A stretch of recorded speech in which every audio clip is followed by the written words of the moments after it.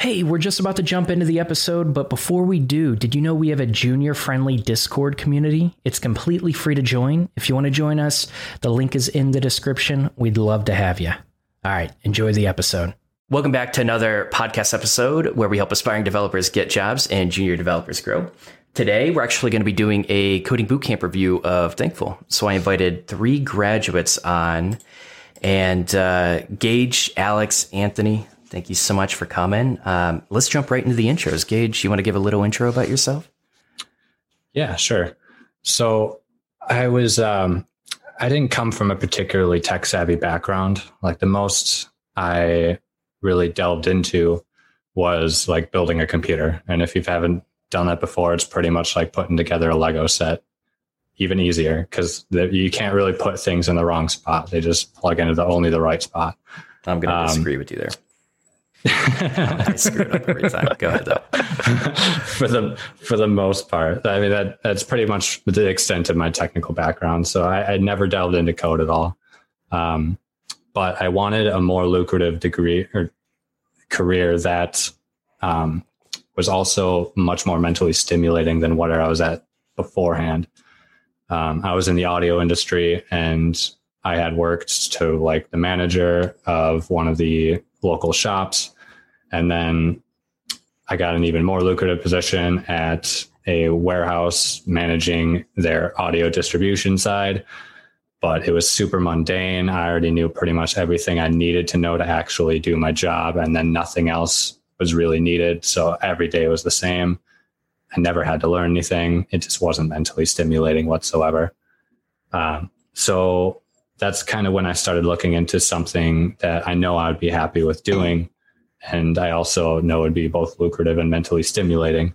So I started looking at coding boot camps, and Thinkful in particular caught my eye pretty much because of their stipend program. If I didn't have the ability to go to a boot camp that offered a stipend program, then I probably would not have actually been able to afford to go in the first place. What is their stipend program? Their stipend program is essentially, as long as it's the same as when I went, which is only like, I graduated in May, so it's probably exactly the same. They essentially pay you $1,500 a month to go to the boot camp full time.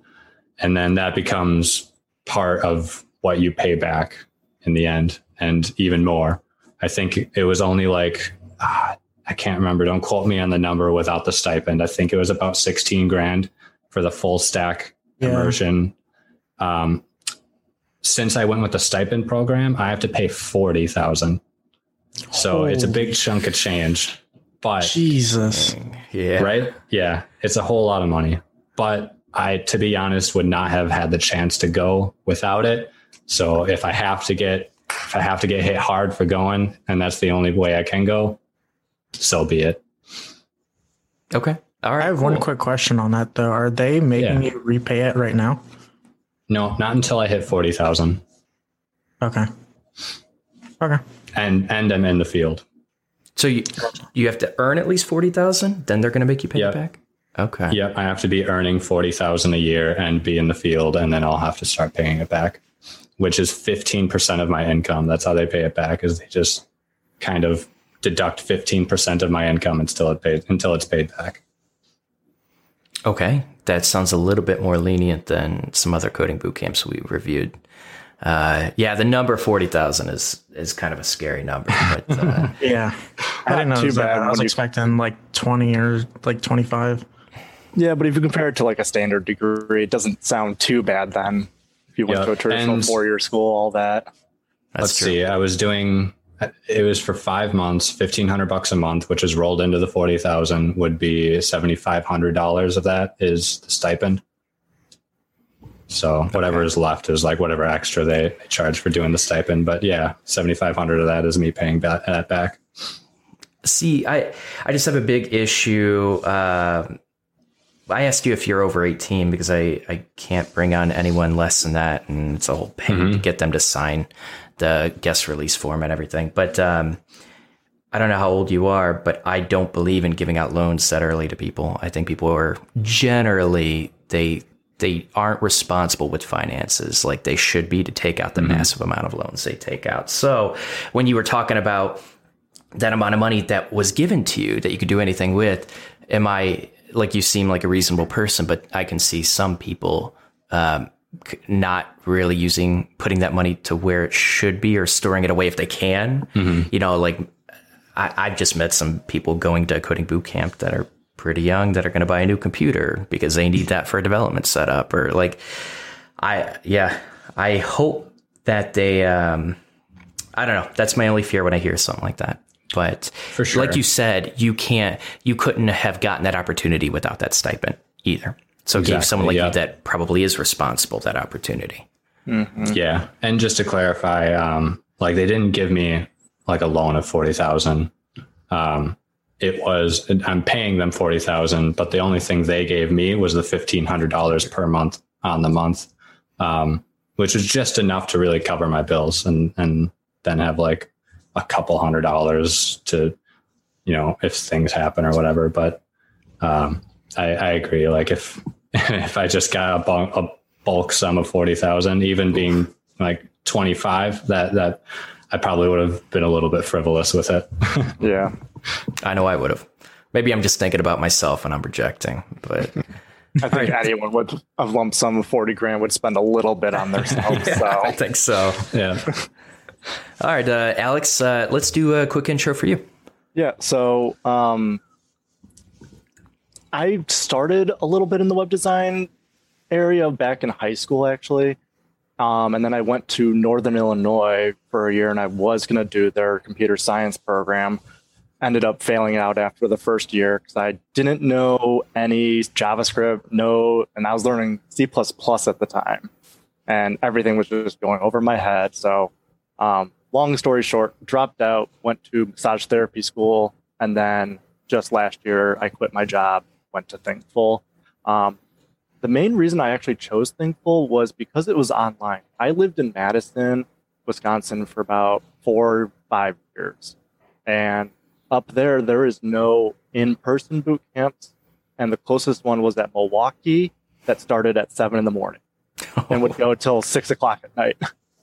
So I'm not doing 5 a.m. wake ups or anything. Plus I have a dog, and dogs are little furry children that need attention every 10 minutes. So traditional class schedule at home just wouldn't have really worked out for me. So that's what attracted me to Thinkful, was at your own pace. As long as you meet your deadline, you really have no issue to worry about. And so graduated back in April. Still looking for that job, like I said. But yeah, I think that's about it, actually. Okay. Did you take the full-time or the part-time? I did the full-time, I believe it was. I think it was, when I signed up, it was like full stack flex immersion, I think is what it was called. Yeah. Same thing here. Yeah. I took a little bit longer to graduate just because my first capstone project, I went way over my head and messed up half my back end, and I had to rewrite it, and I ended up taking about a month and a half to do the whole thing. So it set my deadlines back. But yeah, it wasn't too bad, though. It was about 7 months for me to graduate, I think. Okay, cool. Thanks for sharing. Can you actually move your mic just a little bit closer to your mouth? Yeah. Thank you. Thank you. Anthony, you're up. All right. So my name's Anthony. I live in Seattle, Washington.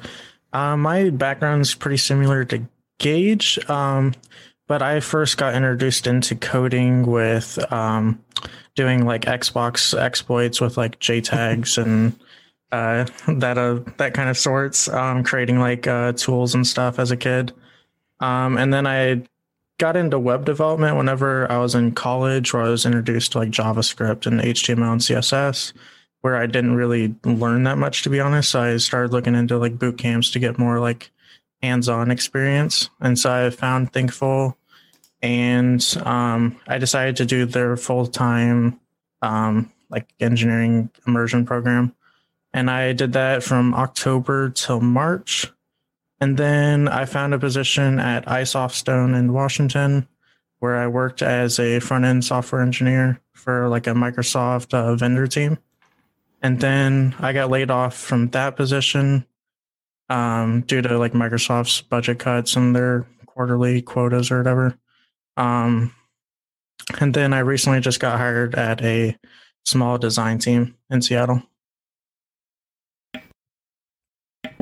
Congratulations for the new position. I have a old high school friend that'd be pissed at you for the Xbox exploits, but I do have a previous guest that had the same background. Like that's how he dove into it. Yeah. Fun. Yeah, that's cool. All right, cool. Well, it's good to have all of you on. Let's go ahead and jump in. I'm definitely excited to hear more about the coding bootcamp. So why don't we talk? Let's dive into the curriculum. What do you guys think of the curriculum? The curriculum. Go ahead. Had its dated parts, but for the most part was up to date.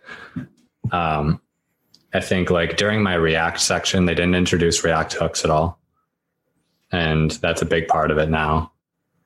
And there were some parts that were like mega crunch time, like very discouraging, super fire hose of information. You're just trying to do your best to keep up. But for the most part, I think it was doable, but intense, very intense. I think only 6 people of my original 25 graduated. Oh, wow. Wow. But I mean, you guys both were in full time as well. And it sounds like from that you guys did not have the same low graduation rate. I don't know, actually. I think only like 5 or 8 people dropped out of my cohort and like switched to either Flex or just dropped out of the program entirely. Why? Yeah, that's okay. Why so many people? So many people from the start, or so many people dropped out. So many people dropped out. I think they had a hard time really pinning down for other people, or like really getting the message across how intense this was about to be.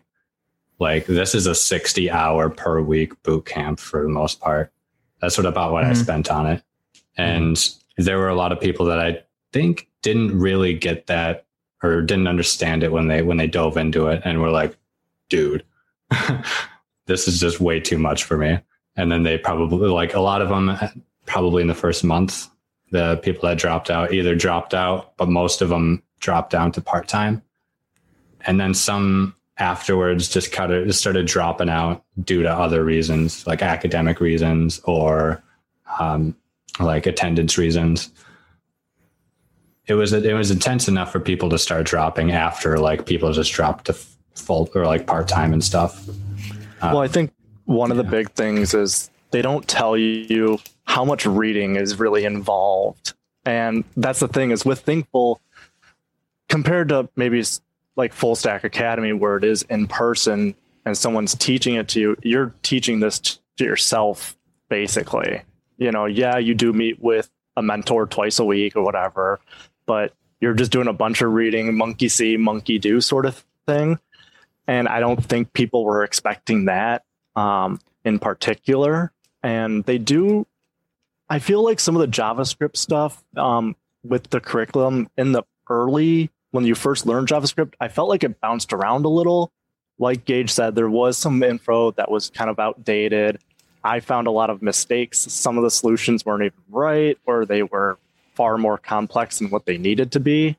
So I'm sure people probably got thrown for a loop just for the sole fact of how much you have to read. And it can get very dry at times. So in a typical day, what would be the ratio of the amount of time that you'd be reading? I think I spent maybe, let's see, a given checkpoint could probably take you maybe about an hour, maybe 2 hours, depending on what you needed to do. And I would say you'd probably spend maybe about 20, 30 minutes per reading per checkpoint. And when you're trying to do 3-4 checkpoints in a day, maybe, you know, it's just very dry in that third and fourth checkpoint, and pacing yourself through that stuff. I don't think people realized or knew how to pace themselves either. So for the full-time immersion, we would like the night before you would read like the checkpoints like ahead of time, and then the next day you would have like your morning lecture, and then you would break off into like pair programming and like work through that checkpoint, and then after that you'd have like your afternoon lecture, and then you would just go back to pair programming for the rest of the day. Okay. Same. Where did the instructors come in? The instructors came in pretty much for morning lecture and afternoon lecture, about an hour and a half each, if I remember correctly. Yeah, something like that. Okay. And then the TAs were there during pair programming. Mm-hmm. And Okay, then so- the teacher would just walk you through like each checkpoint, but they would like expect you to like have pre-read the checkpoints. Mm-hmm. Was it kind of like, did they dedicate time for that? It sounds like they dedicated time for that day, but did they kind of expect you to do any pre-reading before you came into the class that day? Yeah, they expected because you they to would read ask questions. Yeah, they actually expected you to pre-read the stuff that you were going to work on that day. So all the checkpoints you were going to do that day, you were expected to pre-read. Could you do the checkpoints without reading? Yeah, it'd just be harder to follow because there's along. little like REPL like breakpoints, and it tells you. So like you'll like read for like 15 minutes, and then they'll have like a REPL or like a sandbox on like actually going through like what you just read. Okay. Yeah. One thing I was worried is, that they were kind of pulling the instructors away to maybe save money and just have you read the content that the instructor should be teaching. But it more sounds like it's pre-reading. It's supplemental material to like really solidify the skills. So that's good to hear. Interesting. Okay. So people weren't able to pace themselves because the learning or the reading maybe was a little bit. Okay. I don't know if I want to pause the curriculum because I do. I really want to know, what was the application process like? Now I'm just going to give my idea, but I want you to be honest with what you think of it. When I hear this many people dropping out, that tells me that they're not screening well enough. It tells me, yeah. So that's kind of my concern. I but I want to hear from you guys. Go ahead. I wouldn't be surprised at all if that was the case. Due to the amount of dropouts, you did end up having to do like a preliminary like month of work to get in. So everybody that was in the cohort that ended up dropping out had to do that month of work. So it was. But they. Oh, you can. It was odd, yeah. Because I still don't think that they were like really prepared for what was about to come, and the actual like application process was almost put me off guard, because I sent in the application and I swear 15 minutes later, someone called me about the application, like how to move forward and stuff. And I was like, it's been like 15 minutes. How did you even get to my application already? Yeah, I got a call later that day after I submitted my application too. Yeah, it almost put me off guard how quick it was. But I definitely wouldn't be surprised if there was like a lack of in-depth screening. So I feel like they should have went stronger into like JavaScript, because like in the like pre-course or whatever, they didn't get like, the only thing like they taught you is just like basic JavaScript and like arrow functions. And then because you actually had to pass like a practice like interview to like qualify to join like your cohort or whatever. And they just asked you like simple like JavaScript questions and like how to like create a function that builds out like a string and stuff like that. So it's like simple. Oh, okay. That clarifies that a little bit. Okay. So they had an interview process, just one, where it would be focused on the technical, and it would be really basic JavaScript questions. Does that sound right? Yeah. Yeah. And basically HTML and CSS questions. Okay. Okay. So I don't know if there's anything more to ask about that application. Well, was there?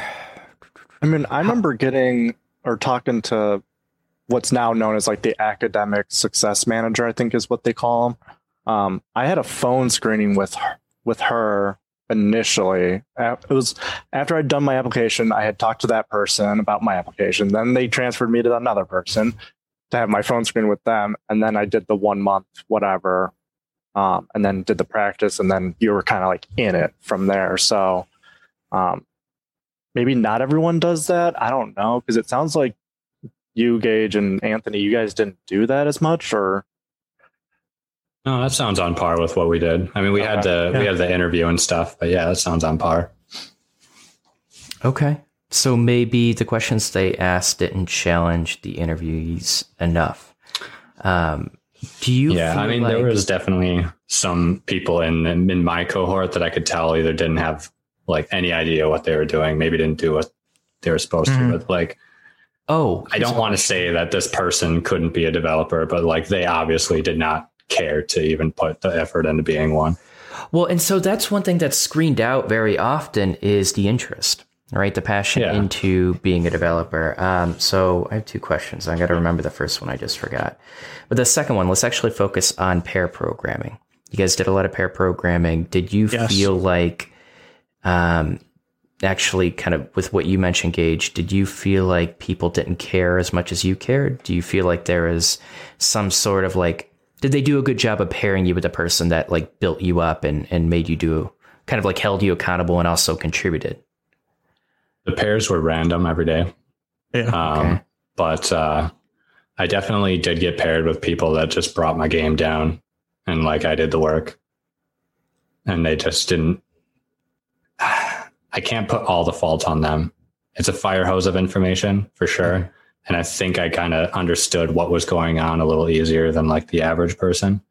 But I think that like there was a lot of people who just genuinely couldn't keep up with the amount of information and or just didn't put the effort in. Like I couldn't see what they were doing outside of class or anything, but I knew in class they weren't doing jack really. What about the pre-work? Did you have to prove that you did the pre-work, or did you just say that you did the pre-work, then you start the boot camp? You would just turn it in. You'd submit like a repo link of like the assignment or whatever. Okay, so you would at least submit a link to show that you completed it. I'm curious if because Full Stack Academy I thought they had a bad habit of bringing in people that didn't complete the pre-work, that they would warn them, you're going to struggle. Are you sure you want to do this? And then just let them in anyways. And that, but overall, like you were paired with very smart people that were kind of on the same level and same interest. Okay, that gives me some context with App Academy. And that's probably where some of the issues came in with so many dropouts and just people that didn't care as much, put the effort in. Because that's what you have to do, right? You have to put the effort in. Like no one's like incredibly intelligent and just knows everything when they go in. Everyone, no matter whether you came from a computer science degree, whether you're intelligent, whether you feel like you're not intelligent, it's like you just need good habits. You need to put the time into the work to learn it. That's the main thing. Okay, that gives me some more context with the application process. Did you guys want to add anything extra before we move on? I actually did just think of something, and that was pretty much that the preliminary work was pretty at your own pace. So you could have just been pretty leisure about it, like got this stuff turned in, didn't take super, super long, wasn't super challenging. And then you pass, cool, you're in there, and then boom, you're just information, go, work, code. So I think that probably played a little bit into it. Okay. Yeah, people weren't expecting it. Interesting. Okay. All right. That definitely gave me useful context, and I'm sure the viewers useful context. Let's dive back into the curriculum. You guys learn JavaScript? Yep.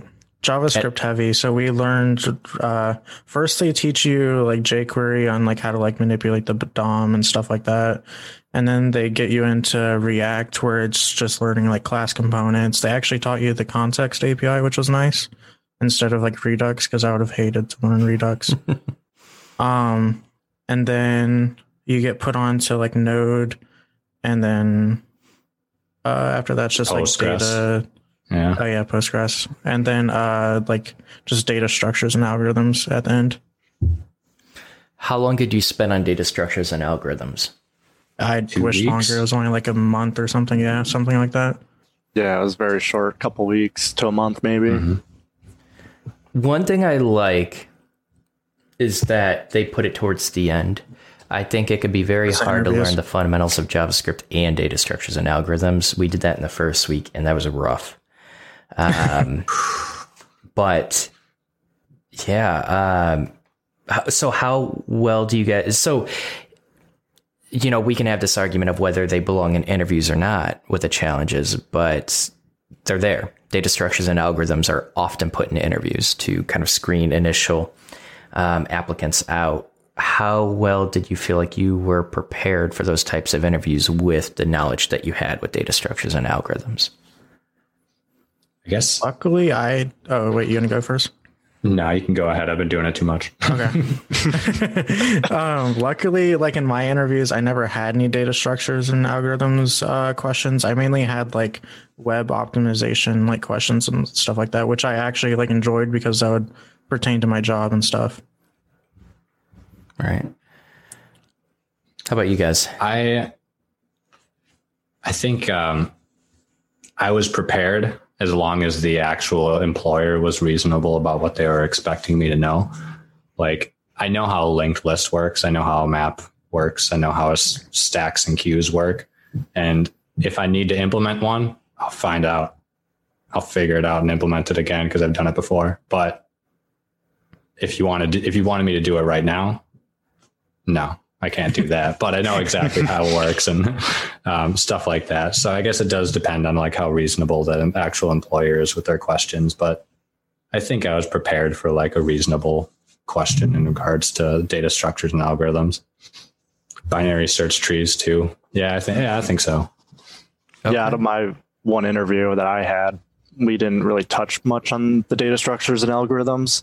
But I could see why, you know, kind of going off of Gage, like seeing what the interviewer is expecting of you, because we are just bootcamp grads and we don't spend the extra maybe 2 years learning all the different data structures and really getting into the meat and the potatoes of it all. We know how to implement it. If I couldn't tell you I would do it right on a whiteboard at this moment, but give me 10 minutes with Google, a little bit, you know, and just let me tinker with it. I'll figure something out and get something implemented. So yeah. Okay. And so I think you guys brought up a really good point. Very often it's helpful to have context of how they work and what you would use when, and then be able to look up the implementation when you need it. Mm-hmm. And that's kind of like the realistic scenario. It sounds like you wish they had spent more time with it, but it sounds like in general, you guys felt pretty prepared for it. It's enough to get your feet wet, but I definitely personally need to spend more time with it. I do feel prepared, but at the same time, I don't. And so I think they could probably spend another week or two easily on, granted, there's just so much to it. And it is kind of confusing. At least for me, I found it confusing at the start. And it wasn't until about that third or fourth week that I started kind of understanding it a little bit better. So it also depends on your learning style and learning type too. Yeah. Yeah, absolutely. Did you guys practice like whiteboard questions or anything like that? Not that I can remember. Okay. Not sometimes in the data instructions, like whenever I had the teacher, like every morning she'd start out like asking someone, like she would give them like an interview question. That's about like as far as they went. And then like the person would just join the call and do it in front of like everyone. Oh, wow. And she would like step you through it. Yeah, it was kind of rough. Yeah, that is rough. Okay. I hate being called on in class. I absolutely hate it. I think everyone does. So it's a full stack JavaScript program. You guys touch on both front end and back end. One thing that I often hear is sometimes the transition from front end to back end or back end to front end is rough because it's a different model of thinking in your head, different type of logic sometimes. And a lot of people struggle when they transition from the front end to back end when they're learning. Did you feel like it was much easier to learn the back end? It was much easier to learn the front end. And then when you switched, how do you feel like the transition went? Did you feel like you were able to jump into the other side pretty easily?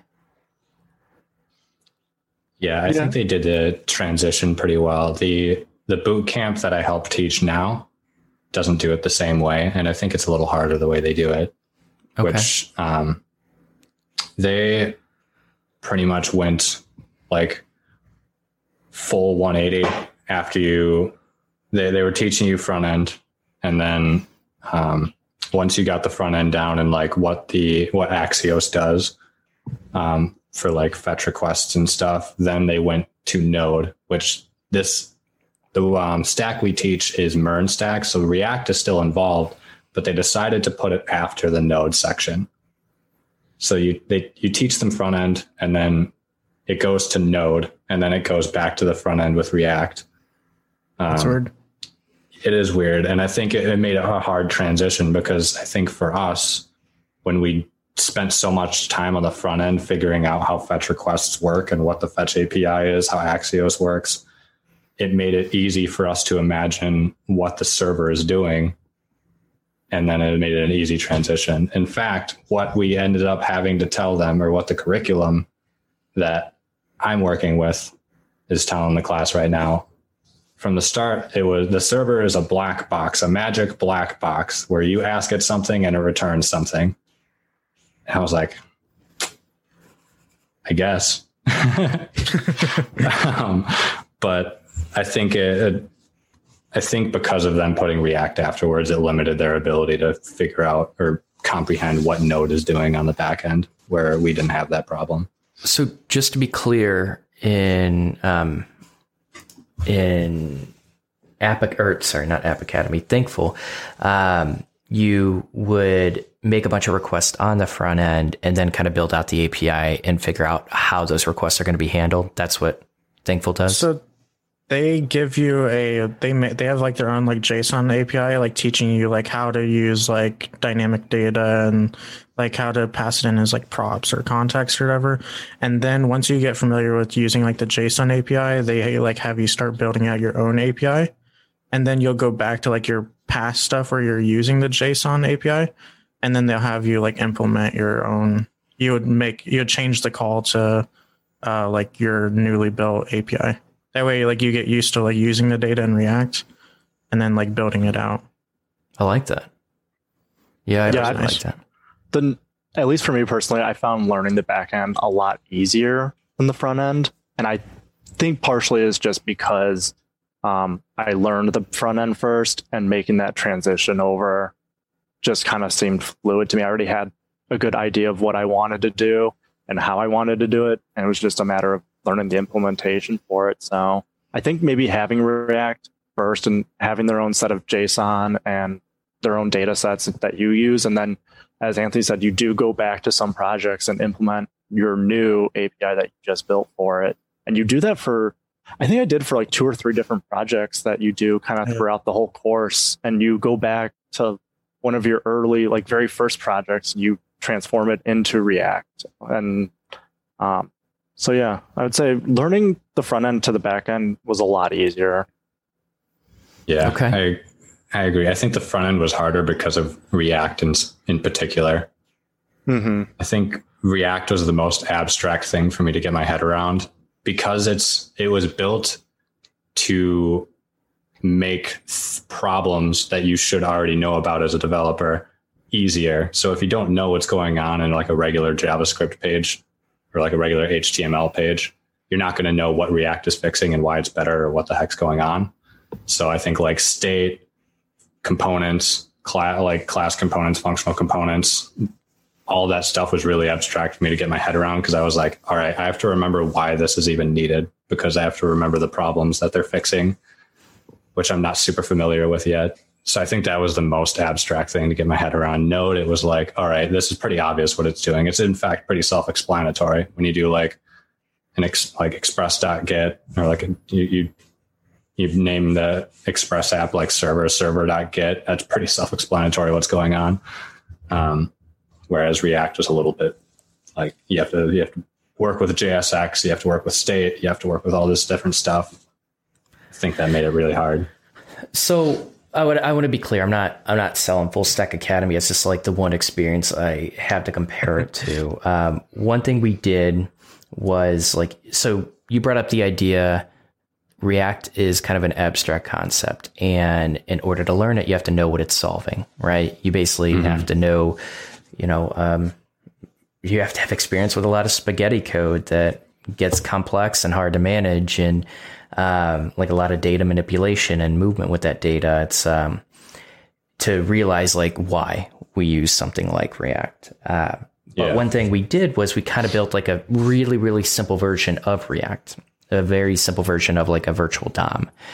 And by doing that, we were able to understand like all the pieces involved in React. It was really sloppy code that we built. A lot of it didn't even work by the end of the workshop. A lot of people struggled with it, but I do like the idea of like, if you're going to bring in a framework and you're learning, like you're trying to become a developer, you're learning these concepts, like try to build that framework out piece by piece. Because it'll help you understand how, like what all the pieces are and how they connect together. And it can be really, really difficult and sometimes overwhelming to do that. But often people come out of that and they feel like they kind of understand how everything's working. They understand what's going on under the hood a little bit, just a little bit with React. So what you're saying is you felt like there might have been kind of maybe disconnect is the right word. Like you started diving into a library, you didn't understand really what it was doing. And would you give what kind of feedback would you give to make that transition a little bit simpler? So React isn't so abstract, where you understood it a little bit more when you dove into it. And that's really important because a lot of people, and like, say you're getting hired for a React position. I know, like, even in my interview, they ask you, like, they test to see if you actually know React, not if you can just like write a component. They ask you, like, they'll give you like a component and ask you like what it's doing in plain JavaScript. That way you're like, like what it's doing and not just like how to build something. Yeah. Yeah, I like that. I really like that. Anthony, I have to ask you, do you have like a podcast or anything? I just noticed a mic setup. No, I do not. No. Oh, I just have it just because I like my headphones and they don't have a mic on them. Okay, fair enough. Okay, so I think, what else do I want to ask before we dive off the curriculum? Actually, let's just dive into the next topic. What do you guys think of your instructors? Amazing. I like my instructors. I thought they were good. Okay. I thought mine were pretty good too. One of the things that the bootcamp that I'm in does differently is that they have the same instructor through the entire course, and we switched instructors probably 4 times. Yeah. But I like it because each one of them were experienced in that like particular topic. You don't have someone that just knows like a little bit about like each thing. Mm-hmm. Yeah. And knowing that the instructor that does the boot camp that I do now is so like good at teaching the entire stack, I know that it'd probably be hard to find people that know the entire stack, but man, is that so much nicer. Like you don't have to, you can get it. It's been really personal, like the connection that you can get with the students when you have that same instructor during the entirety of the course. But I didn't have a bad time switching instructors around. Just personal preference, I guess. I think on the flip side of that, though, too, is you can get a different perspective by switching teachers so often as opposed to having that one teacher. Because I know when I was in massage school, I had the same teachers, for 2 of my classes. And yeah, you do build that connection. And it wasn't until I took the same class again with a different teacher that you do see it from a different perspective. So You make a really good point, Alex. I want to give an example. I had 2 instructors in my cohort throughout the entire thing, and I'm going to be honest.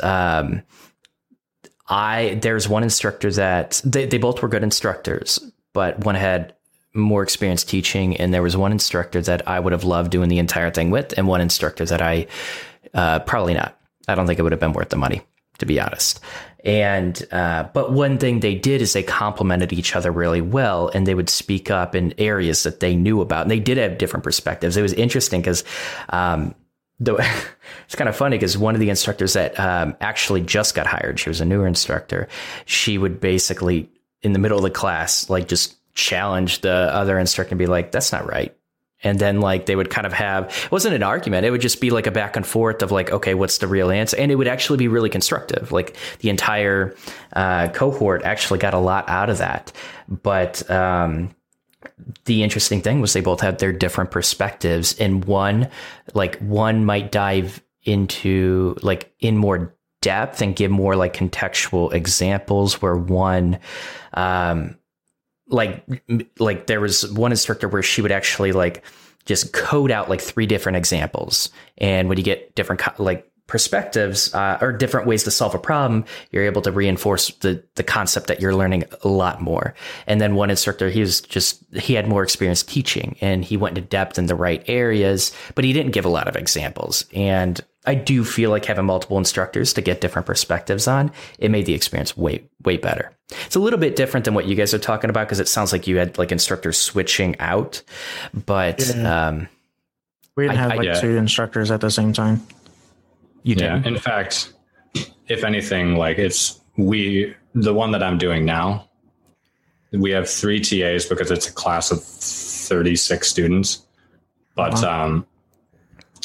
all 3 of us are there during the entire class time. So like if I want to interject with what I got to say about the lesson he's teaching, I can interject. I can be like, oh, by the way, if you want to do a for each loop, but you want to return a new array with all the functions applied to it, you can use a dot map. And then Dan, the instructor, will be like, Gage is exactly right. If you want to do that, use a dot map, and you can do all these. You can use a for loop, or you could use a for in loop. And yeah, that's cool. It's been really cool that I've been able to do that, because it's different from ours. The TAs weren't around until pair programming, and then they didn't have an ability to interject what their opinions were, if anything they had to add that the teacher may have missed. But we're there to do that like the whole day, which is cool. Yeah, that definitely is. Okay, so it sounds like the instructors were pretty good. You guys had TAs as well? Yeah. I think there was like 3 total, and they were split up between the class. And I think my cohort had like 18 or 20 people. What do you think of the TAs? They were good. Yeah. Okay. Really knowledgeable. Yeah, for sure. Okay. I think that's pretty good for the curriculum. Because I feel like any other information people can. Have you seen Thinkful advertise like their curriculum, like a very basic version of it, like what they go over on their website? Did you guys look that up at all? They like list like the technology. It's just not like the things that they go over, like not like methods or. Right. Okay. So it sounds like they have a general outline. So if people want to learn more about that, they can probably go to the website. So this is one of the most fun topics for me. So we're going to dive into how well do you feel like you were prepared coming out of the coding bootcamp to get a professional developer position? For my general area, not that well, because I'm in Microsoft and Facebook land and all of that, and they no longer use plain JavaScript. Everyone's using TypeScript or like other languages like that. Like I know Microsoft for their back end, I couldn't do any of their positions because it's all in like C#. So I had to like learn a lot of technologies coming out the gate. So like my whole like last month I spent learning like TypeScript and stuff. That's one thing I've noticed still being on the job hunt is a lot of places are looking for C# or Java or Python for backend. And I started learning Python about a month ago, I think, and kind of doing it here and there when I have time. But overall, I feel pretty prepared. I feel like coming straight out of a boot camp, I feel like I could jump into a project and feel pretty comfortable of what I'm doing. There are some areas where I would probably go to the senior level and just be like, hey, I don't know what I'm doing. Just give me a general idea of what I'm supposed to be doing. But overall, yeah, I feel pretty prepared. Same. Okay. Yeah, I felt that there wasn't a whole lot for me to really catch up on that they didn't get into with it, except for like React hooks and probably like actual design for web pages. Like by the time I was done, I'd still had zero clue how to lay out a website with an aesthetic that was really appealing at all. So I ended up spending like the next month doing like design classes and stuff. Just trying to get that skill way nicer, because to be honest, that's probably one of the skills that I would have loved to actually dive into more, because it's so important. Like I didn't know exactly how much more attention I'd get until my portfolio actually looked good, not just decent, not just acceptable, good. So, and it's still not even like amazing or anything. It's just good. But that in itself was such a valuable skill that I had to end up learning myself afterwards. Other than that, and like React hooks and stuff, which is just something you should know for React nowadays, I felt pretty prepared otherwise. Okay. What do I want to ask? Okay, so it overall sounds like a couple different mixed reviews. I want to pick at this a little bit more. Alex, like I said, I'd love to have a private conversation with you, help out any way I can. That offer still stands, but I want to touch on the surface of this a little bit. Mm-hmm. Why do you feel like you haven't gotten a position yet? Well, so I live outside of Ann Arbor, Michigan, okay. About 40 minutes southwest of there.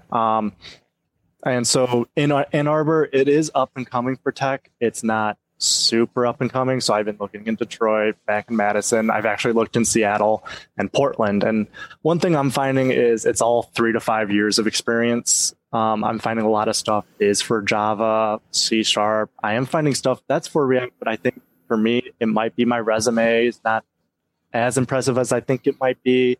It could be my portfolio just is bland and they don't even want to scroll through it. It could be, my code isn't that great. And I think it's, it looks good to me. So maybe it is good. I don't know. So that might be the reason why. But again, it could be because of COVID though. It could be just the area I'm in. I got one guy who denied me because I live too far away. And he didn't even give me a shot to be like, I'm willing to relocate closer though. Mm-hmm. Like you don't have to pay for it. I have money to pay for that. And he just didn't give me the time or the day after that. Yeah, because ultimately, if they give you the job, you don't have to relocate, and that creates an issue with him. I wonder because a lot of companies won't reach back out to me. I haven't tried recently, but when I was first trying to get a developer position, no one reached out to me. If I was I applied to Texas, I was in Indiana, and like as soon as they figured it out, no, that interview is done. Yeah. I think a lot of employers are like that. I would be curious to talk to more employers about that specific issue and kind of what their concerns are. Maybe that's another podcast episode, because relocation, actually, I'm going to write that down. This is how I come up with new, hold on, new episodes. You're welcome. You can send me a bill for my check later. Okay. Sounds good. But yeah, it's hard to know. It's definitely hard to know why you don't get a position. And then once you finally do, you don't question that anymore. And it becomes easier. Once you get that first position, it becomes a lot easier to move around different positions and find the right That's one. what I've heard is once you get the first position, then you're fine. Because now you have a proven track record of, okay, well, he's actually worked on a project X, Y, and Z. Mm-hmm. I did have a few people mention, well, you don't seem to have any group projects on there. A lot of the stuff I did was just on my own. And so maybe that's another reason it's just all me, and who knows? Right. I've been asking myself that for the last 6 months. My girlfriend's been asking that. We're yelling at the employers from my house to get a job finally. I'm ready to work. Yeah. There really are so many variables right now. There's probably a bunch of people that are laid off due to COVID. So there are probably much more people that are ripe for the picking that are actually experienced devs. So there's that. And then there's the ridiculous amount of experience in the interview process, which if you're active on LinkedIn, you see people making fun of all the time in this particular field. So that's just another thing. And just all those other variables you mentioned, it just adds up. You have it makes it so you have no idea what the heck is going on. Yeah, layoffs are real. Like layoffs. Lack of. Oh, sorry. I was going to say lack of feedback too. Oh, that's my biggest thing. If I ever become on the hiring team, if someone gets past either the first or second round of some of these companies, I will personally email that person back and tell them what they could work on and stuff like that. That's gonna be my goal in life. That I love that mindset. But I can tell you, because I was a director at the YMCA for a while. I had about 25 staff, and when I would hire, I would love to give that feedback. I really would. I wanted to help out everyone, but people sue for anything, anything. And that's the problem. It's that is true. I don't think employers want to be jerks. Every boss I ever had, and I've had this conversation a couple times. They want to help people out. They want to see developers be successful. They want the tech industry to boom, and they want to bring in passionate people. A lot of passionate people get rejected, sometimes because they don't have the experience. Sometimes it's a cultural fit. Sometimes it's just interactions with others, or they view your Twitter and you're there could be so many different factors, but it's a risk factor sometimes. And it would be nice to give that feedback. But like I said, people sue for anything, and employers have been backed up into a corner where HR is saying, you better not say any of this, or especially during COVID too. It's a lawsuit when they're already doing layoffs that's going to be a really, really hard thing to handle at a company. But it's sad because so many people just want the feedback. They're not going to sue. You just get a few bad eggs that are. But yeah, that's why feedback doesn't exist. I wish it did.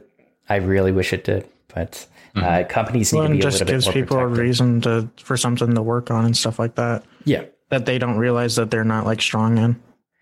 Yeah, no, you make a really good point. And my advice to you is you're probably not going to get a lot of feedback from employers. What you should do is speak to actual software engineers. Don't speak to people who are professional resume builders. Don't speak to career advisors, in my opinion, until you speak to actual software engineers that are doing the day-to-day, or speak to lead developers, or build a connection with a lead developer CTO that's at a company you're not applying to. Right. And just have that conversation with them. And if they're honest about it, that's where you're going to get a lot of good feedback. So that's my recommendation for people that aren't getting feedback. I think, okay, so it's really hard to tell, why you didn't get that position. I was just curious. I appreciate you diving into that. But what was the job assistance at this coding bootcamp? Did they provide any after you graduated? Yeah, at least for me, I had the 6 months careers coach, which mine actually just ended maybe a week or two ago, and had our little send off emails, all that schnaz. Met with her a few times shortly after graduating, but the last few months I haven't felt like a need to reach out to her and meet with her on Zoom or whatever. They help you. They have a big, a template for tracking your job applications. If you reach out to people, do your meetups. There's a tab for how many times you've committed your code, I think, too. They might have changed a little bit, and it's just a tracker, really, just on Excel, right on the Google Docs, all that snaz. So I thought it was there. It was a resource, and they're not going to get me the job 9 times out of 10. Well, 10 times out of 10, probably. I'm not expecting them to get me a job just straight out the gate. But I feel like it could probably get reworked a little bit more. It felt like at times I would ask her something and I just wouldn't get the answer that I was expecting to hear, maybe. I don't know if you, Gage, and Anthony had the same experience, but I have one quick question for you. Were you not eligible for the tuition reimbursement because of where you're located? So I lived in Madison. I was eligible. When I moved to Ann Arbor, I wouldn't have told him you moved.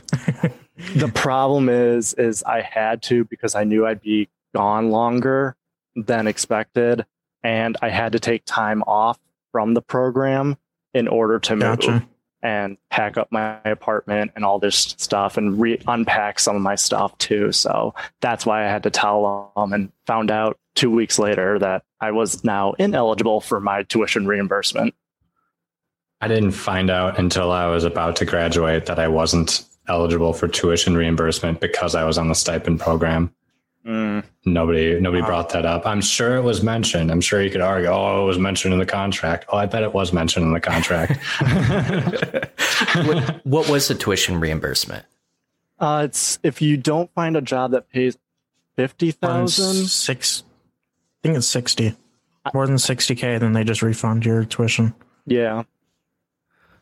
Yeah, it was after like a year or something. Okay. I think it was 6 months. I think it's 6 months because it's as long as like the career person helps you. Yeah. Oh, yeah. Interesting. Okay. How do they combat against people that just don't get a job within 6 months to a year? Like, are people... Their location, you have to be next to like a tech hub. You have to be like 25 miles within a tech hub. What would prevent people from just sitting and saying they're applying? Well, but not really they use trying. That Excel spreadsheet to track if you're because they give you they tell you right after you graduate, you meet with the careers coach. They tell you they want you to do, I think, 10 job applications per week. They want you to do 3 meetups per month. And of course, we're all going through COVID right now. So like doing the meetups. And so they reworked it a little bit for COVID. Mm-hmm. But generally speaking, that's what they did. And if you weren't up to those standards, then I think they would disqualify you from that. So you can't just graduate, sit on your butt for 6 months, get your tuition back, and then boom, you get a job 2 weeks later, maybe. Okay. Still seems like a system that's easy to cheat. So you're applying for 10 positions, you can go to meetups, you can commit, you can work on projects. Mm-hmm. How would they ever prove that like you're either not getting a job or you're just like sitting on job offers? I don't know if they really have a way to prove it, but I think for the right person, they're going to be working towards it. Mm-hmm. And I think like it's not a good habit to build.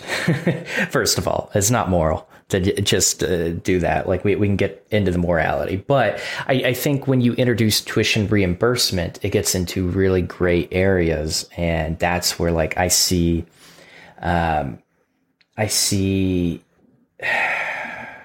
sometimes like misaligned interest, but I see alumni getting upset with the coding bootcamp and how they handle that. Sometimes they are a little bit too strict. And like we even talked about the idea, well, you got an offer that was $40,000. Why didn't you take it? Well, it's because it's $40,000. It's not a lot of money as an engineer. It's like, you're worth way more than that is basically what I'm saying. So like, then you get a coding bootcamp that pressures you into taking a very low offer.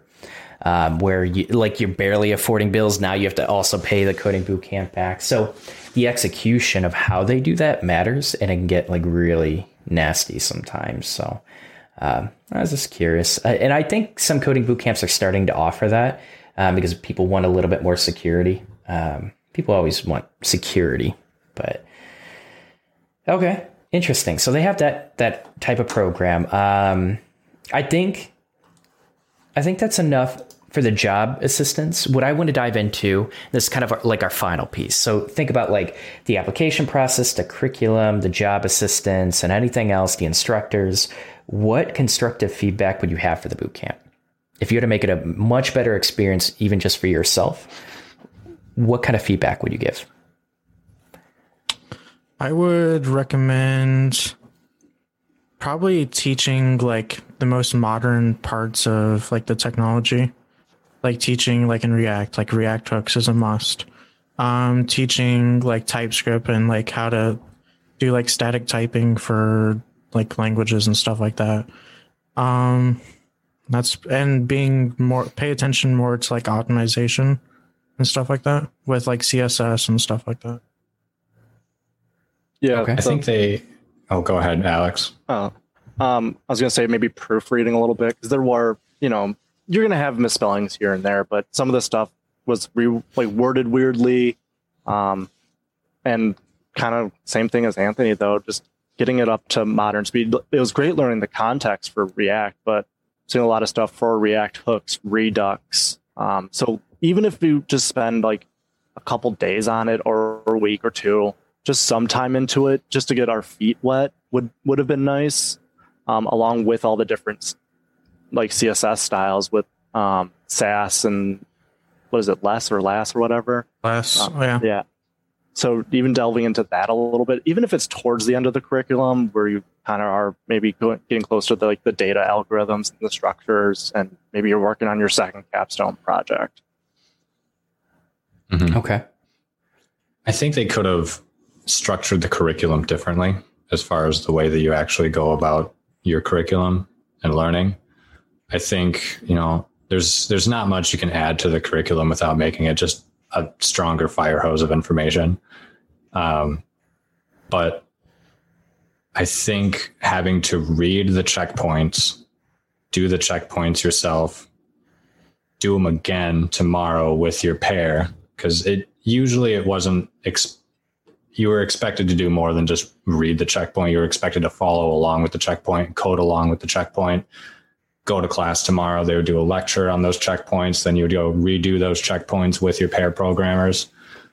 I think that is, like, I get what they were trying to do, but I think it was a little bit overboard. Like, I think too much repetition. Yeah, I think it ended up causing, if anything, burnout more than like a cementing of information.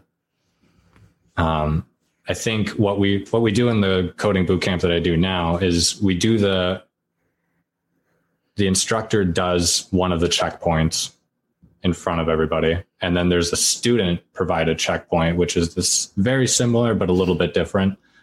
And then they work on that together or alone, depending on the complexity of the activity. And then we all talk about it. And then we move on to the next one. So, there's still homework, but it's like there's 2 homework assignments per week. That's the only stuff you have to do outside of class.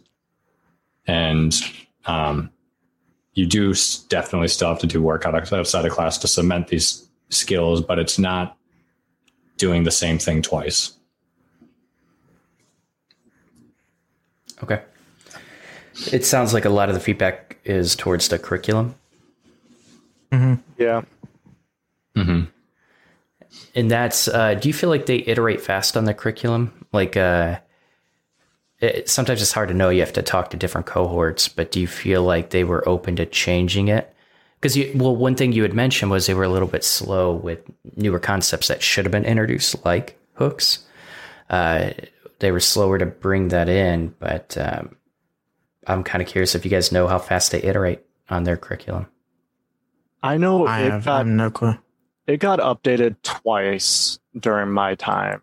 Okay. But it wasn't like a major update where they introduced something like hooks or something. I'm actually trying to see if I can find some of the curriculum right now. Do we still have access to the curriculum? I haven't even looked. Yeah, We're supposed at least to have lifetime access. We're supposed to. That's one of the, I guess you could say, upsides, but if you ever need to go back and learn basics, but yeah. I copied the entire curriculum down into my OneNote folder, though. one way to do it. I was going to say something in regards to, what were we just talking about before we started talking? The curriculum. Updates. Yes. So I didn't see any updates while I was doing it, but I do know that they were asking about our opinion of the curriculum quite often during the course. Yes.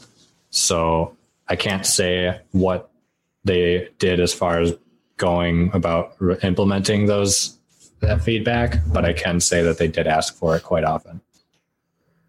And one thing I did like is the challenges after each section, because you had like a little mock interview after each section to like test you on. And I feel like that's where most of the dropouts came from. It was just people failing the interviews.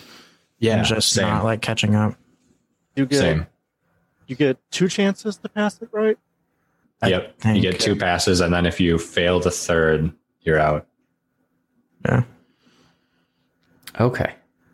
Interesting. How many sections did you have? I think there's 4. Because there's one for jQuery, one for React, one for backend, and one for data structures. Yeah. I can't remember the exact one either, but I think he's pretty much on point right there. Yeah. Okay. So pretty much 4 checkpoints. Okay. Yeah. That sounds pretty good. I'd be really curious to, like the big thing that I noticed as far as something that could be constructive is I'd be really curious to why so many people are failing out. Because it's kind of a big number you introduce, Gage. And I wasn't expecting that number. Mm-hmm. Well, I wonder if some of it's from that first initial mock interview that they have you do. Because I know everyone's kind of worried about that. And I've heard some people having real tough mock interviews. Mine was pretty easy. And I feel I should have failed it, but they ended up passing me. So I don't know if some of the interviewers just kind of pass you along, or if some of them actually try and test you and everything. Mm-hmm. My guys they nitpicked everything. Damn. There were a couple that were pretty lax on me. And I think, to be honest, maybe it was the screening process that really did it all in, because there was probably about 12 dropouts in the first couple weeks because of the initial intensity and like that first interview and stuff like that. I think there was like a big dissonance on what they told you to expect versus what to actually expect. And that probably led to a lot of the dropouts, because there were still dropouts every now and then after that, but it was pretty few and far between. I would say like almost half my class dropped out in like the first month. And that was probably a dissonance between what they expected and what actually started happening. Because it wasn't it wasn't too intense. I graduated a week early. So like it's definitely doable. I think it was just that too many people did get let in when they shouldn't have, or they weren't expecting. And they were like, they still had like life responsibilities that they couldn't take care of. They still needed a job. They still had kids to take care of, and they couldn't do it, which is totally understandable. But yeah, I think that might have been a big I'd be interested if there's like a quota or like some kind of like on the sales team, if there's like a reward or something for like getting people on. I wouldn't be surprised. There probably is. That's a really good point, because my question is, do you get a refund if you quit within like the first 2 weeks or something like that? Or not a refund, you just aren't charged? I think it's based on a percentage, like how far you get in. Okay. I think like if you quit within like the first like week, you probably get like all your money back. And then like if you get into like the first checkpoint, you get like 90% back or something. I don't know like how it goes based on like the billing options, because with like the stipend and stuff like that, it might get tricky. Yeah, maybe this is a controversial opinion, but in my opinion, they shouldn't be lenient on the refund. I like the percentage idea. I just think it needs to be a higher percentage of what you owe. And I think that's going to basically, like, if you make that clear and bring that into the interview process, I think it'll definitely make sure people are serious when they go into it. And I think that's what they need to do a better job of, because it can affect the entire experience for other people. It's not just you. It's like when you know you're going to be quitting, or for whatever reason, you're just not putting in 60 hours. You're only putting in the minimum because you weren't given that expectation early enough. And like you said, now you have kids to take care of, and you didn't work that out with your partner to do that, or like you were struggling with bills and you thought you could work a part-time job while going to, a full immersive coding boot camp. I don't know, that gets tricky, but yeah, it does affect other people's experiences. It sounds like overall the curriculum was pretty good, a little bit outdated, and they would really, really benefit from a stricter screening process because, first of all, that's going to, when you have that many people dropping out, people that drop out generally aren't going to give the best word of mouth feedback. They don't have the best experience, with a few exceptions. I would love to see them work on that. I think it'd be really useful for them. And I think you guys gave really, really good feedback. I think we touched on everything I wanted to touch on. So what's one final piece of feedback that you would give to aspiring developers right now that are considering a coding bootcamp? Be ready to work. Like get ready because, as Gage said, you did 60 hours. I was probably doing about 40. I had my weeks where I did 60, late nights, whatever it may be. As soon as I wake up, I'm coding. Yeah. You literally, you have to be prepared to eat, sleep, breathe, code. Yeah, there were some easy weeks, but I always set aside 60 hours for it just in case. And that would probably be a pretty strong recommendation of mine too. And the other serious recommendation of mine, because I am very susceptible to it, is imposter syndrome. Right out the gate, might as well just figure out what that is, how to combat it, and just work on that right from the get-go. Because you'll start feeling that on week 1. Yeah. My biggest recommendation is creating side projects on the stuff that you're learning, just to work on that and keep the knowledge that you're getting retained. Because you could work on something for a week, and then if you don't add it to a project, you're going to forget about it. I like that. I like that a lot. I started a side project. It was a blog built in React on top of Node, and that helped just reinforce everything. And the project was purely based on just covering all the topics I covered in the coding bootcamp and reinforcing it. It helped me a lot. So last thing, Gage, since you brought it up, how do you get over imposter syndrome? How do you combat it?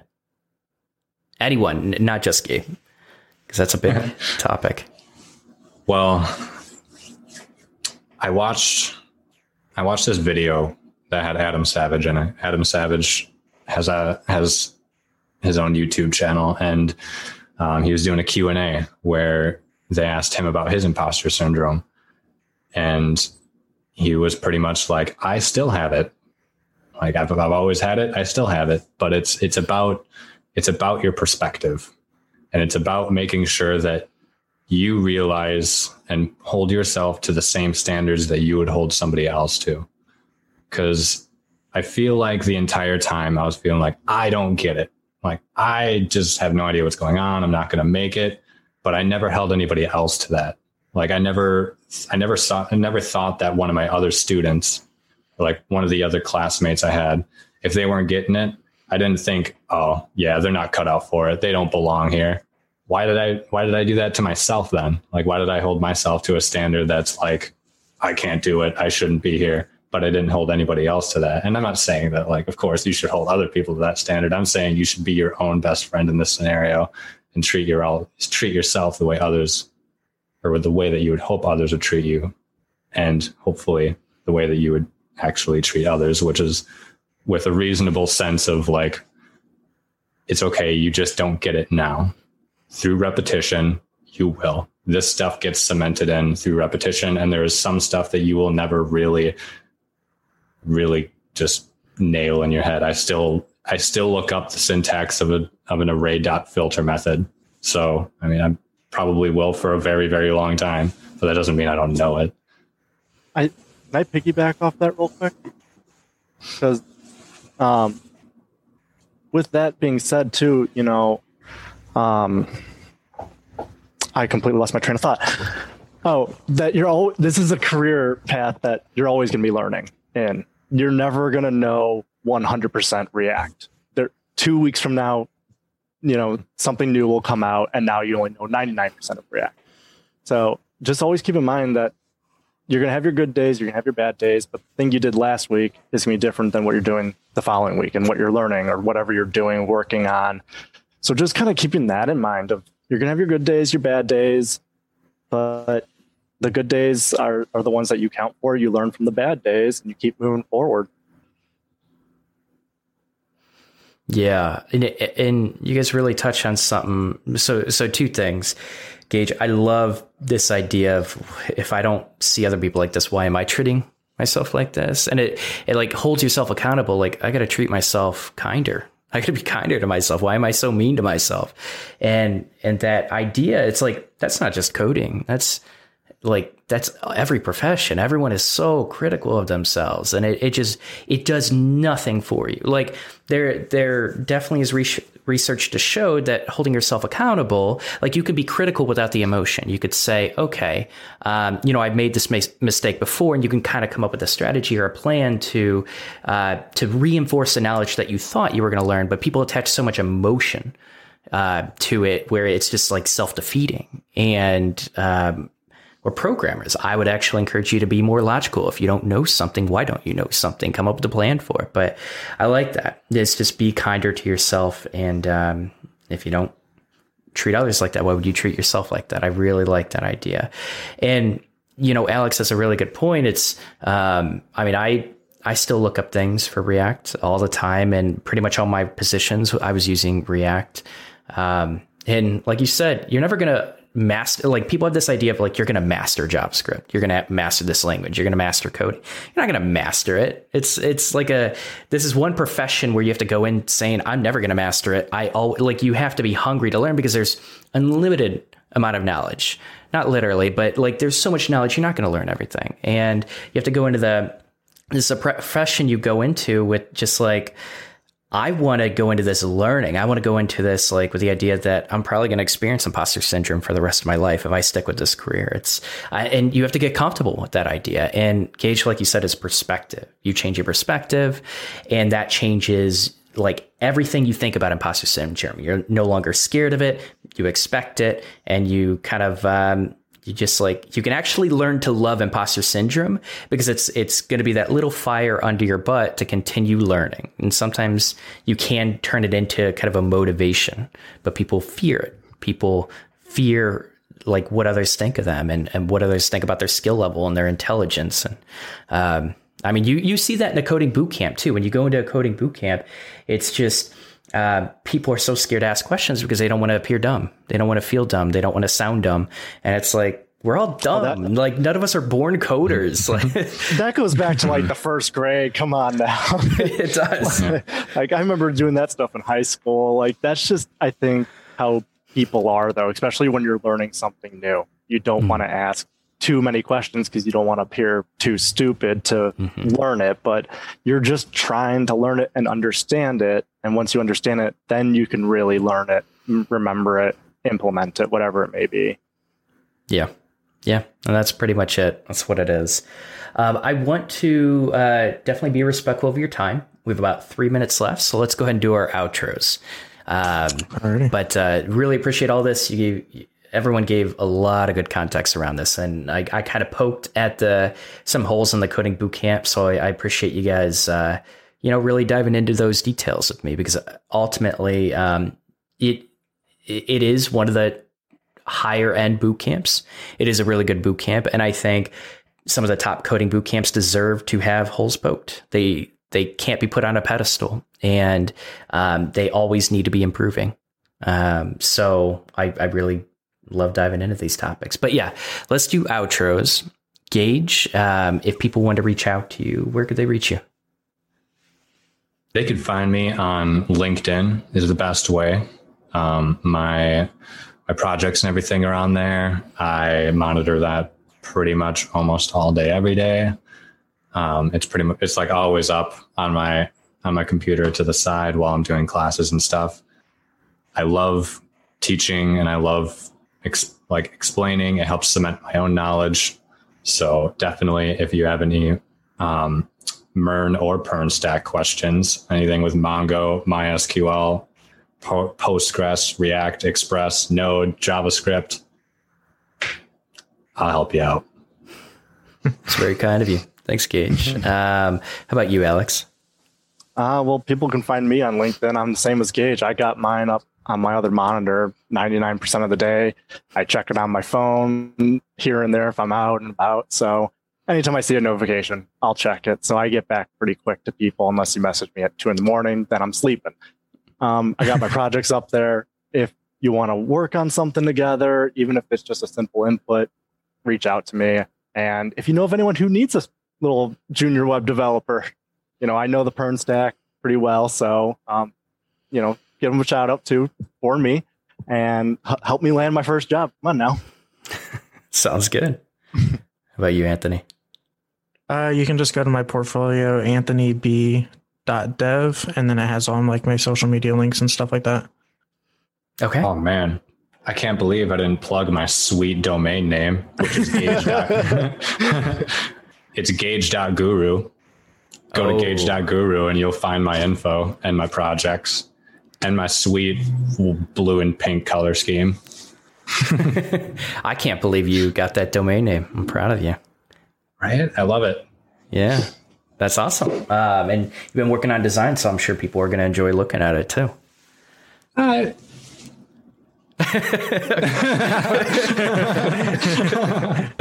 Awesome. Well, thanks everyone for coming. If you guys like this episode, I'm going to be posting on YouTube, different podcast platforms. But one thing I'm like, if you did anything, if you like this episode, one way you could help me out is share it. I'm trying to grow the podcast. Share it with someone else. If you're on YouTube, leave a comment that promotes YouTube's algorithm to promote my video in recommended feeds. And then on the podcast, like Apple Podcasts, leave a review. That's super helpful. Apple Podcasts is like the big one that you want to get reviews on to grow your podcast. So that's helpful. But yeah, that's it. We'll be doing more episodes. I think next week we're actually going to be inviting a few CTOs on to talk about developer retention, because a lot of developers are moving on from different companies. And I want to dive into why that is, how we can improve developer teams. But yeah, that's it. Thanks for watching. Really appreciate it. Gage, Alex, Anthony, thanks so much for coming on. It was nice meeting you all. And I hope you have a good rest of your weekend. Thank you. You too. Everything we believe, we just see